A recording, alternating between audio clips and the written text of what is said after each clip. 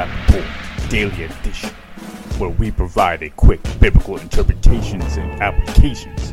This is a ministry of striving for eternity. What does it mean to have a conscience?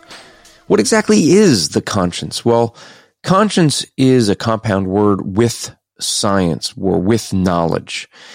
The conscience is a gift from God.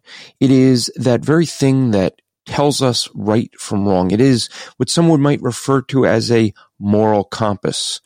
The conscience is that element within the immaterial part of man that states when we do something wrong, we get that sense of guilt. Guilt is actually a good thing. It tells us we're doing something wrong. However, when we sear our conscience, then what we're actually doing is we're convincing our conscience that wrong is right. We should never do that, because when we sear our conscience, we don't know right from wrong.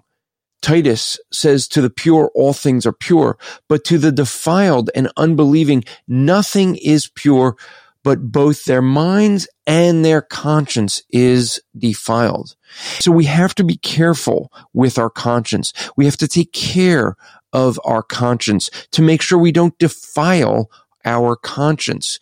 Our conscience is a gift that tells us when we're doing wrong, but if we continue to ignore it, then it no longer works properly. And what ends up happening is when we do wrong, when it should tell us stop, we don't stop, and we do harm to our soul. This podcast is part of the Striving for Eternity ministry. For more content or to request a speaker or seminar to your church, go to strivingforeternity.org.